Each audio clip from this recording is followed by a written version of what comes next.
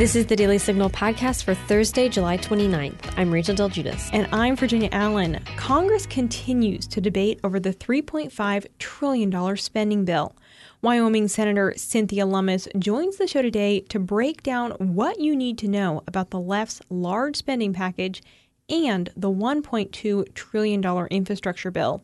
She also shares a bit about her journey into public office and what it's like being Wyoming's first female senator. Don't forget, if you're enjoying this podcast, please be sure to leave a review or a 5-star rating on Apple Podcasts and encourage others to subscribe. And now, on to today's top news.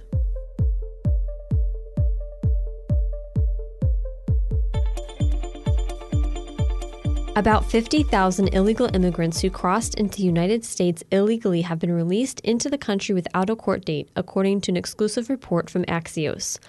Although illegal immigrants are told to report to an Immigration and Customs Enforcement office instead, just 13% have shown up so far, Axios reported. The scoop from Axios notes that it's unprecedented for agents to release migrants without an official notice to appear in court. Where it has occurred recently, migrants have instead been given a list of addresses and contacts for ICE offices across the country and told to report to one of them. Republican and Democrat senators have reached an agreement on the $1.2 trillion infrastructure bill. After weeks of debate, Senate Republicans say they are ready to hold a procedural vote on the package. Senator Rob Portman of Ohio has served as the lead GOP negotiator on the infrastructure bill. He said Wednesday, "We now have an agreement on the major issues. We are prepared to move forward." The bill includes money largely for traditional infrastructure, such as roads and bridges. Senate Majority Leader Chuck Schumer said Wednesday morning that the test vote on the bill would likely take place Wednesday evening. He said he wants the bill to pass ahead of Congress's August recess. GOP senators such as Tom Tillis and Richard Burr of North Carolina and Senator Lindsey Graham of South Carolina said they were inclined to support the infrastructure bill. Reporters asked House Speaker Nancy Pelosi if she would support the bill. She responded, "I cannot commit to passing something that I don't know what it is yet, but I'm hoping for the best."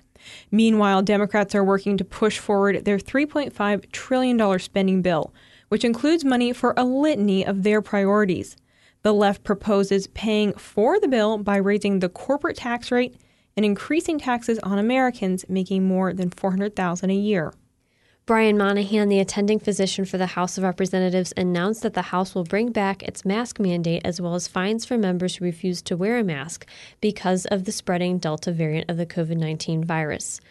Guidance Tuesday from the Centers for Disease Control and Prevention said that vaccinated Americans who are in places with a high number of COVID-19 cases should wear masks indoors. The Biden White House also appears to be reinstating its mask mandate. Fox News reported that a White House press representative was seen Tuesday swapping a sign saying people are required to wear masks if unvaccinated, with another saying masks are required regardless of vaccination status. Now stay tuned for my conversation with Wyoming Senator Cynthia Lummis as we discuss why the left's $3.5 trillion spending package is a danger to the American economy. Do you have an opinion that you'd like to share? Leave us a voicemail at 202-608-6205 or email us at letters@dailysignal.com. Yours could be featured on the Daily Signal podcast.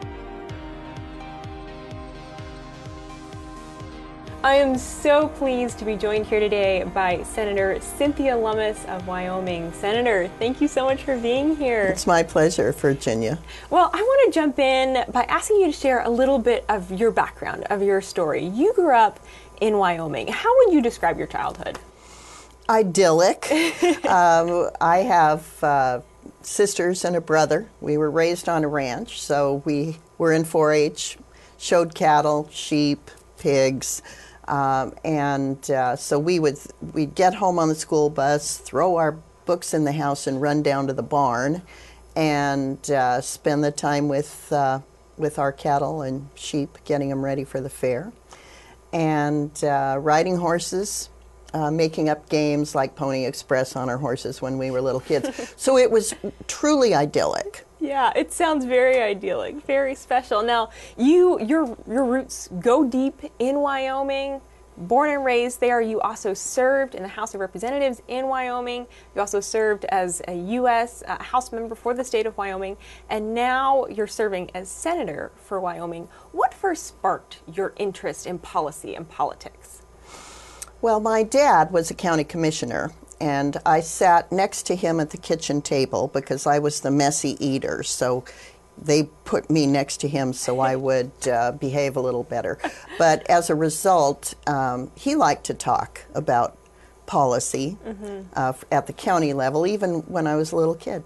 And I loved it the most of my siblings, and later I interned when I was a senior in animal science at the University of Wyoming, interned at the Wyoming legislature. And I just fell in love with the Wyoming legislature. So shortly thereafter, I ran, and it was a good year for non-traditional candidates, and I was elected and served when I was starting at 24 years old. Wow, you started that young. That's wonderful. I think that's a great message to all of our young listeners to be involved and to really take up that call, to be active and be passionate about the things that you care about. I love that you took action at such a young age. Well, and if you're ready at that point, I just say go for it. And some people aren't. Some people would rather get more established in their careers and with their families. But for me and for some young people, they're ready to go. And for those who are, I strongly recommend it.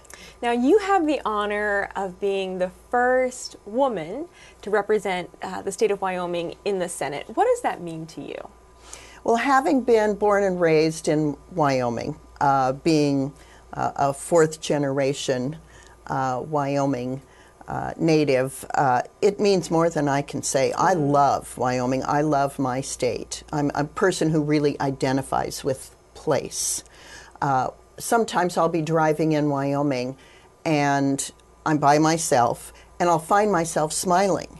And it's inadvertent. It's just that I'm surrounded by such beauty that I can't help but smile. So I love it more than I can say. And so to be its first woman senator means a great deal to me. That is very, very special. Now, I want to dive into one of the issues that I know you're very, very passionate about, and that is spending, and specifically reining in out-of-control spending. So let's chat a little bit about the $1.2 trillion infrastructure bill and the $3.5 trillion reconciliation package. First, would you just explain the difference between these two bills? Well, right now we're looking at an infrastructure package that is real infrastructure. It's roads, bridges, sewer, water, ports, airports, broadband, so things that we normally see as infrastructure. And that's the $1.2 trillion, correct? Yes, that's the smaller of the two bills. Then the 3.5 trillion, which really is more like 5.5 trillion because they've fudged so much on the 8-year versus 10-year window for scoring it. They have fudged on other numbers within it. So it's probably more like 5.5 trillion. Non-infrastructure. It is the Green New Deal. It is new entitlement programs. And it really is a terrifying, inflation-causing, big government-motivated spending bill. Now, what we've seen is that these bills have been linked, but like you say, they're quite different. You have one that's really for traditional infrastructure, and then another has kind of a laundry list of various agenda issues. So how did that come about, that these two bills were somehow linked together?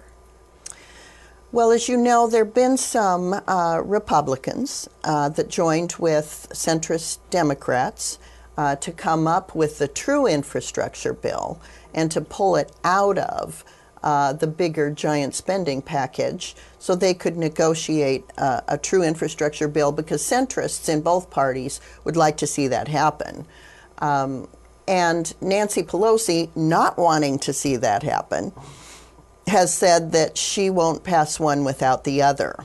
and that is the position of the White House as well. So the Democrats have linked them, I think, essentially to force their members who are working on a real infrastructure bill to say the only way we'll do it is if you also give us this giant wish list of liberal spending. And where do these two bills stand right now? What's the latest? There's been a setback in the negotiation even on the true infrastructure bill.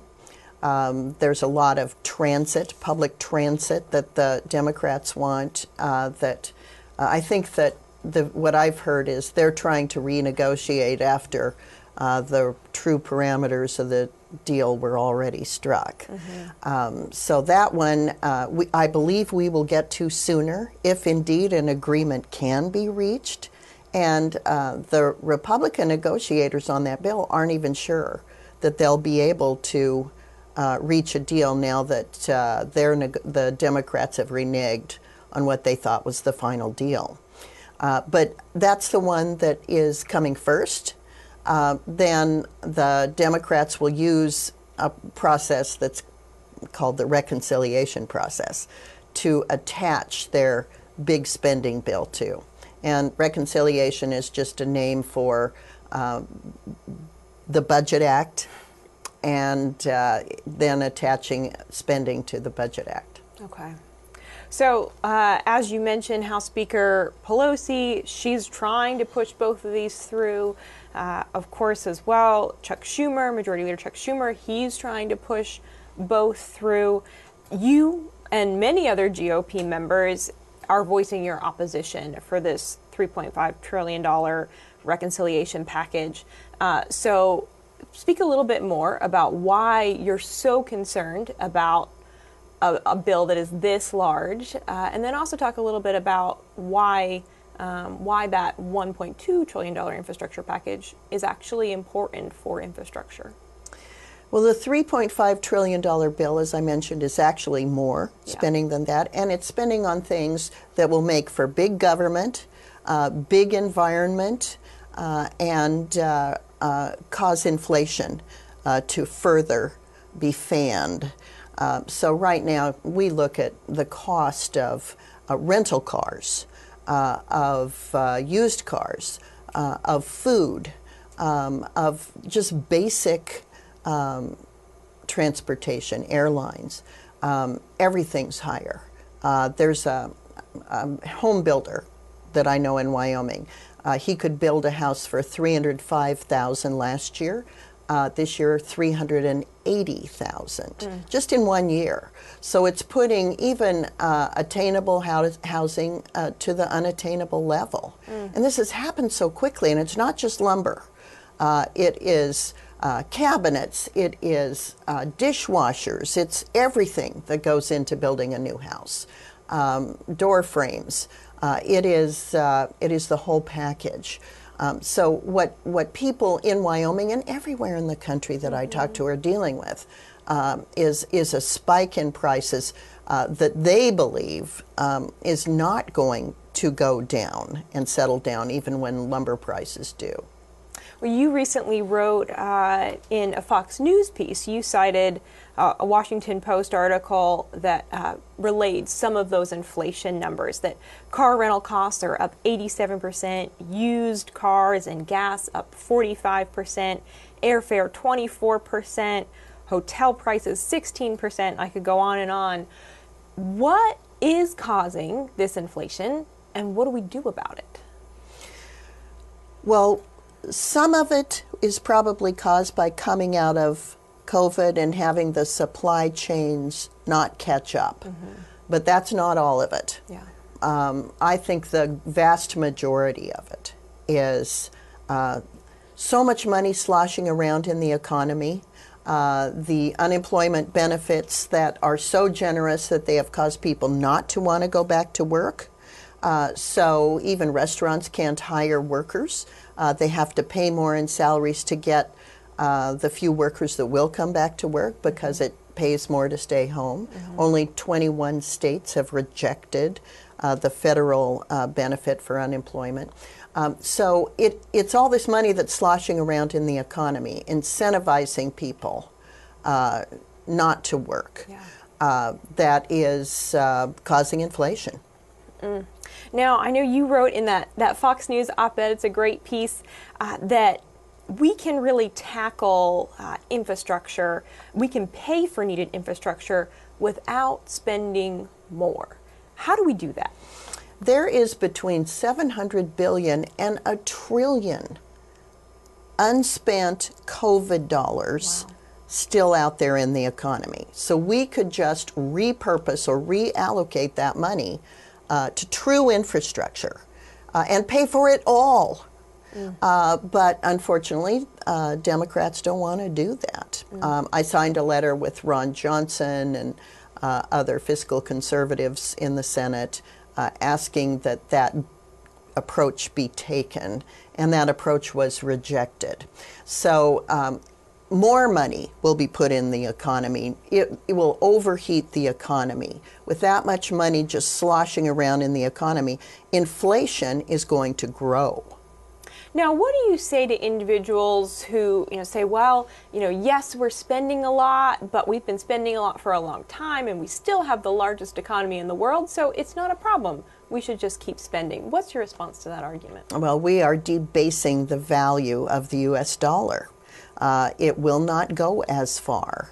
And in doing so, we are ensuring that people who are working now and saving for their retirement will not be able to retire in the style that they wish they could, or the style that they could now, because the dollars they're saving are going to be worth so much less when they retire. And for people my age who are within that range of retirement, it's a really scary proposition because all the money that we save throughout our lives suddenly is unable to provide us with the level of retirement living that we had hoped to attain. And it's simply because the federal government is being irresponsible and spending so much money. So if we don't put the brakes on, where does this leave us? Where are we headed as a nation? Well, certainly the best case scenario is that our dollars will go less far. The worst case scenario is that we put the dollar at risk as the world reserve currency, that we help give rise to China and the Chinese Communist Party, and that we diminish our ability to have a lifestyle that we work so hard to attain. So what's the first step to really rein in spending in America and start to get our economy in order? Certainly the government needs to create, I believe, another commission to figure out how we can rein in spending. We cannot create more entitlement programs. We have to reform Social Security and Medicare in order to save them. And that should be the goal, is to save the existing entitlement programs through reforms and then not create new entitlement programs as the Democrats would like to do. We have to protect our job base. We can have clean air, clean water, and use our natural resources. So we need to be smart about this. And we're not being smart about this. In fact, I believe the Democrats' agenda is going to take a giant step towards reducing jobs, reducing good-paying jobs. I mean, why would we stop the Keystone XL pipeline at the same time we're letting a pipeline go from Russia to Germany? That is the most absurd decision that anyone could make with regard to energy. Anyone. Then you look at people streaming across our borders. We know now that COVID, they are super spreaders, and that they are coming into our country unprepared to join a strong workforce and relate to our economy and step in line in front of people who've been waiting for a decade or more to become Americans. So our irrational judgment that is occurring, I believe, in part because of the change of administrations, is hurtling us more quickly into a very precarious situation economically. Yeah. Well, those on the Hill, you all certainly have your work cut out for you, no shortage, and we appreciate your leadership, Senator. Before we let you go, I want to ask you a little bit of a lighter question. Wyoming is a beautiful state. Share a little bit, what would be maybe the top 3 places you would say everyone should visit when in Wyoming? Well, since Cheyenne Frontier Days is going on right now, that is certainly on the list. It is the world's largest outdoor rodeo. This is the 125th annual Cheyenne Frontier Days. So if you're a rodeo fan, that's definitely on the list. And of course, the area around Sheridan, Wyoming is extremely beautiful. Northeast Wyoming has Devil's Tower, the first national monument, as well as Buffalo, Sheridan, fabulous communities. The Bighorn Mountains are gorgeous. And then I'd be remiss if I didn't mention Yellowstone, Grand Teton, Cody, Jackson. Those are the gateway communities to Grand Teton National Park and Yellowstone National Park. Yellowstone was the nation's first national park. And the first national forest, the Shoshone National Forest, is just adjacent to that. So Wyoming's spectacular scenery is what prompted this nation to recognize the importance of having fabulous outdoor venues for our nation, for people of our country to use and enjoy. So I encourage you to come use and enjoy them. I will. Thank you. Senator, thank you so much for your time. We really appreciate you coming. My pleasure, Virginia. Thanks for having me. And don't go away, because up next, Doug talks with Tom Jones, co-founder of the American Accountability Foundation. They talk about President Biden's radical cabinet nominees and wasteful government spending. Never has it been more important for us to fight for America. Each day we see the penalties of progressive policies across our nation. Our elections are under assault. Our economic freedom is on the decline, and our culture is turning its back on the founding principles that have made us the freest, most prosperous nation in history. That's why the Heritage Foundation developed a plan to take on the left and take back our country. The Citizen's Guide to Fight for America provides a series of Heritage-recommended action items delivered on a regular basis to your inbox. Make an impact in your community and in our country. Sign up for the Citizen's Guide at heritage.org/Citizen's Guide and join in the fight for America today.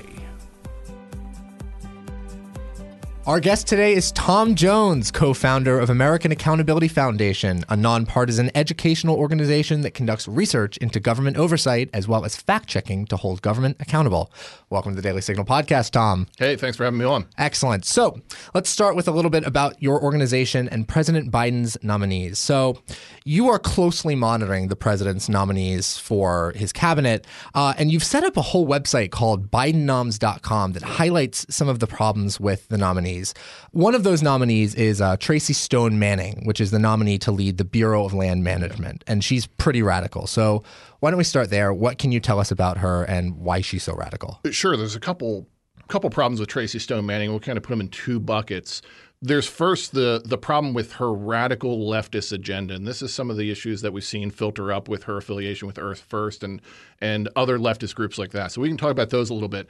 And then there's kind of a different bucket of personal improprieties, particularly pertaining to some loans that she's taken. I think they're really worth exploring as well because they're a little bit unique.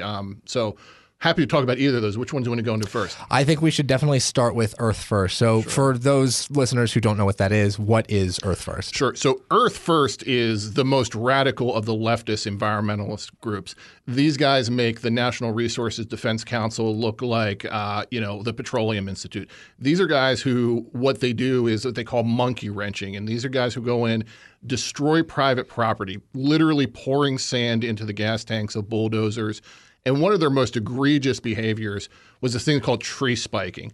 What they would do is they take the railroad spikes and they drive them into timber on lands that are being logged. And you're kind of like, well, that's weird. Why would they do that? So what happens is it creates this situation where if you want to go out and log and you take a chainsaw into one of these trees, you end up catching this spike. And it's really pretty grisly because what happens is the chain on the chainsaw breaks and it can be really, really deadly. So what they'll do is they go spike trees and then they tell folks and you'd have to go pull the spikes out. It'd be really problematic. But it was their way of taking forests offline. But you never know if you've got all of them. So you could be out there just cutting down a tree and you catch this spike and it could really maim a logger. It's a really irresponsible and dangerous practice. So she was involved with that group in part of their tree spiking activities. Oh, wow. Okay. So she was part of this. I mean, it's an eco-terrorist group. It sounds like what you're saying. But you've also described that she's maybe had a little bit of impropriety in her past. So can you maybe expand a little bit further on that? Sure. So a little bit of background. I'm a former Senate staffer. I worked in the Senate for 12 years and worked in a number of positions. And in 2008, Tracy Stone Manning and I were both working in the U.S. Senate. She was working in Senator Tester's state office as a state rep, but a Senate employee. And I give that background because it's important because when I was a Senate staffer, all Senate staff were taking very extensive training on the gift and ethics rules in the Senate. They were a really big deal. We come out of this Abramoff era with a lot of really, really problematic things going on with influence peddling, and we had adopted a really aggressive policy on gifts. So we got training on it. I sat through it. I mean, look, it was long training. They were very clear. Everybody from, the staff assistant answering the phones on Social Security payments to the senators. We were all taking these trainings. They were very serious, and we were given very clear instructions on what we could take on gifts. Where it becomes a problem for her is her and her husband had a business back in 2008, and the economy went sideways. Like a lot of people lost their jobs. A lot of Americans had to go bankrupt, and it was terrible. There was a lot of irresponsible things going on in the mortgage lending industry. His business fell on hard times. Now, what happened for most Americans is they would have to file bankruptcy. It's terrible. It ruins your credit. You got to really go into rebuilding it, and there's a lot of long-term consequences. Well, that's not what happened for them. Tracy Stone Manning, she has an influential developer friend. He comes in over the top and says, hey, you know what? I'm going to give you a $100,000 loan for this business. I mean, I got a lot of great friends. They're not giving me $100,000 loans. But even if you do have friends giving you $100,000 loans, where that becomes a problem is if you work in the U.S. Senate, anything over $50, you can't take that as a gift. And this is lunches. This is, presents for whatever. And you're not allowed to take gifts. It's a bright line, clear prohibition. And the language in the gift rule includes loans in that. So it says you cannot take a loan unless it's at market rate. So if I wanted to take a $100,000 loan, I've got to go down to, Bank of America and say, hey, I need to borrow a loan for my failing business for $100,000 so we can stay afloat. You're never going to get that loan. And what happened is she had this friend that came in and gave her the $100,000 loan. They paid off $40,000 of it and converted it to a $60,000 loan. And then it becomes even more problematic. So she's got this $60,000 loan. She goes on, leaves Tester staff, goes and serves at the Department of Environmental Quality in Montana, eventually becomes Governor Bullock's chief of staff. So serving in government.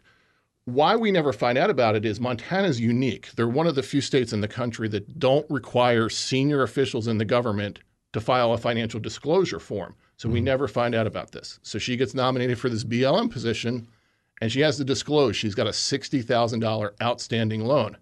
We're like, what's going on here? We don't know what this is. So questions go back and forth, and we finally find out from the Senate. She had the $60,000 loan.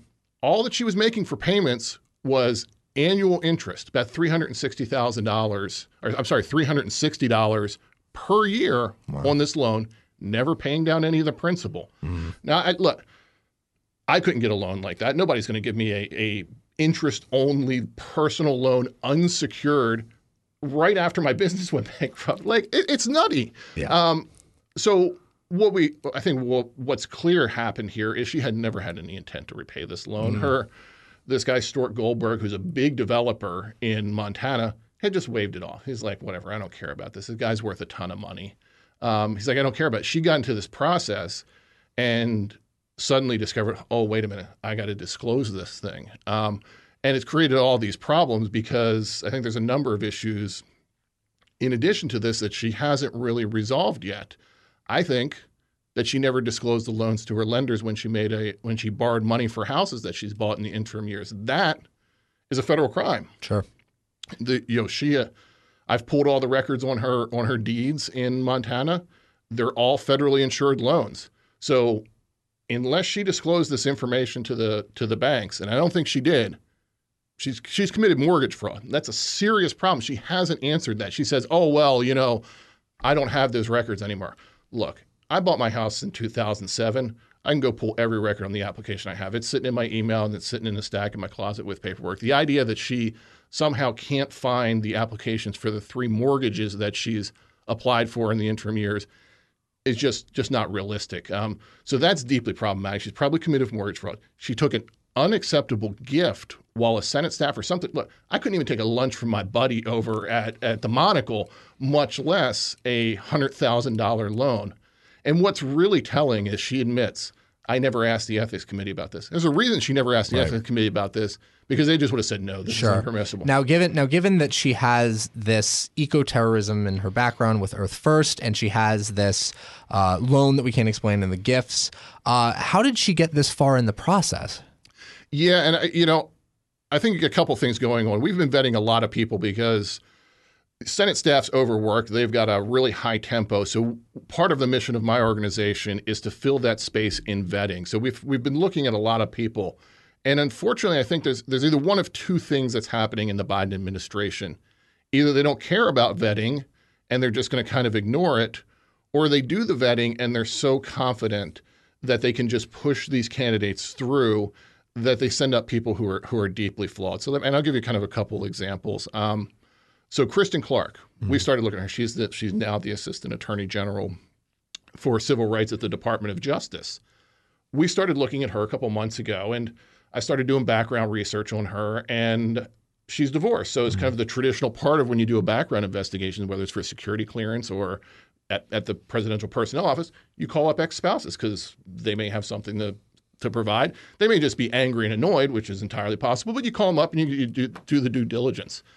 So I found Reginald Avery, her ex-husband, talked to him, and I was like, hey, these concerns you've just relayed to me, did you share them with the FBI when they came by?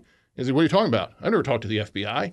So, after talking to some folks on the Hill, they're like, yeah, the FBI said they couldn't find her. And I mean, look, I'm good at my job, but this wasn't like, some super sleuthing here. Like the guy had a LinkedIn profile. So they just didn't care about it when they did her. Same thing with this guy at ATF, Dave Chipman. This guy's a former federal employee. They know where his records are. He worked for the U.S. government for 22 years. Yeah. Like they just need to go, hey, send me Dave's file. We asked for the complaints against Dave Chipman, and we sent over a Freedom of Information Act request for them. Said, I want to see the complaints in his personnel record because those disciplinary records can be disclosed in a FOIA. Their response back was, we don't know where they are. We think they might be in St. Louis at the National Personnel Records Center, but we're not really sure. Which leads me to believe that they didn't bother with the vetting, because if they did vet him, they'd be sitting in ATF because they would have looked over these things. And I think that's what's happened here with Tracy Stone Manning. They surely knew about the eco-terrorism stuff because this came up in 2013 when she was confirmed for the Director of Environmental Quality in Montana and chief. It's been out there. It wasn't probed as deeply as it's being probed now. And I really need to brag on the Energy and Natural Resources Committee. The oversight that committee is doing, both at the staff level and at the member level, is unusual and very impressive. They've really gone out and dug into her past to really give the American people a full picture of who she is, because the Biden administration isn't going to do it, and they didn't do it, but the Energy and Natural Resources Committee really is. But I think she's indicative of this pattern in the Biden administration of where they're just not bothering and they're just pushing through. And look, I mean, it's working most of the time. The Biden administration has only had to pull down really 2 candidates. So They probably figured out that this works. They can just ram things through. Maybe that'll work with Tracy Stone Manning. Maybe it won't. Well, and in terms of an update as to where we are with this, as recently as the recording of this episode, the Senate Energy and Natural Resources Committee, divided along party lines, voted her out of committee. They gave her a pass on that one. So it looks like she is going to go up for a confirmation vote. Despite the baggage, it does appear that Senate Democrats are comfortable with doing this as you've described. What is the consequences if, she gets confirmed? What happens if she is able to take a position in the cabinet? Well, yeah, so I think her past behavior is going to inform how she's going to behave in the future. This is somebody who just didn't take these things, these ethics rules, seriously. And BLM has some seriously important decision-making roles on how public lands can be used by commercial, recreational, conservation interests. This is somebody who took $100,000 from a developer, never disclosed it to anybody. She's not somebody who's going to be driving between the lines and calling balls and strikes on the rules as they're written, because she clearly doesn't have a respect for them, because she knew she couldn't take this loan, but she took it anyway. So I think that should be the reason that senators should not vote for her, vote against her. But unfortunately, I think they're going to push her through. And I just don't think you can trust somebody who has a pattern of unethical behavior to lead an agency that's so involved in so high profile, high consequence decision making, like, can we do mineral extraction on land, oil and gas? Should we be locking this up for conservation? Should we have public easements here? All of those decisions are weighty and very consequential financially. But she's just not played by the rules in the past, and I don't think she's going to do it in the future. I think that's a good point to know that we've seen what she is capable of already. Why would we be shocked if there was this behavior in the future? On a slightly different topic, I'm surprised that Senate Democrats seem to have no issues with advancing this type of nominee. Are you surprised? And then a follow-up question to that be, what should Senate Republicans do? What advice would you give them as they're navigating this scenario? Yeah, I guess I'm not surprised. This is, the Democrats seem to be much more disciplined than the Republicans, and they've been very good about this. So I think what Republicans need to do, I think Republican leadership in the Senate, what they really need to do is they need to start holding their members together. The thing I learned when I worked in the Senate was it's a body that works on collegiality and unanimous consent. And if you blow up the process and if you use procedural tools to frustrate things, you can actually have positive outcomes. What our leadership needs to be doing is holding all our guys together and making sure the vice president is camping out off the floor, having to cast tie-breaking votes on this. It sounds like it's a ticky-tacky thing, but it's really not. It really blows up the process. It complicates it. It makes it much harder for them to move nominees through. If they know every time they get somebody that's even close to a flawed nominee that they're going to have to pull the vice president out of Guatemala or wherever she is this week and make her come sit on the Senate floor and vote, it'll really kind of chasing them on casting these type of votes and pushing these nominees through. So, I really hope that Leader McConnell holds our guys together and says, look, this is going to be 50-50 every day on these knobs because you're putting radicals up here who are just unacceptable. So basically you encourage them to hold sort of the feet to the fire and make sure that these people are put up in front of the American people. Yeah. One of the things I would like to talk about in addition to your work with the Biden Nominations Project, where you're basically looking at all of Biden nominees, is you have something called the Congressional Pork Map. Yeah, porkmap.com. which great name, by the way. I love it. It's got little pigs on it, which I think is just so great. It basically highlights wasteful government spending, right? So what is the most important thing for our listeners to know about government waste? And then what are some of the most egregious examples, in your opinion, of government waste that we've seen? Yeah, I think one of the most important things for them to know about earmarks is that they're not the members of Congress calling balls and strikes on the best things in their district. Even if they were, that's not what the federal legislature should be doing. But I think what your listeners need to really understand is these offices that are making these decisions on these $1 million, $5 million, $10 million projects, they're usually staff. The average age of the staffer is 27 years old.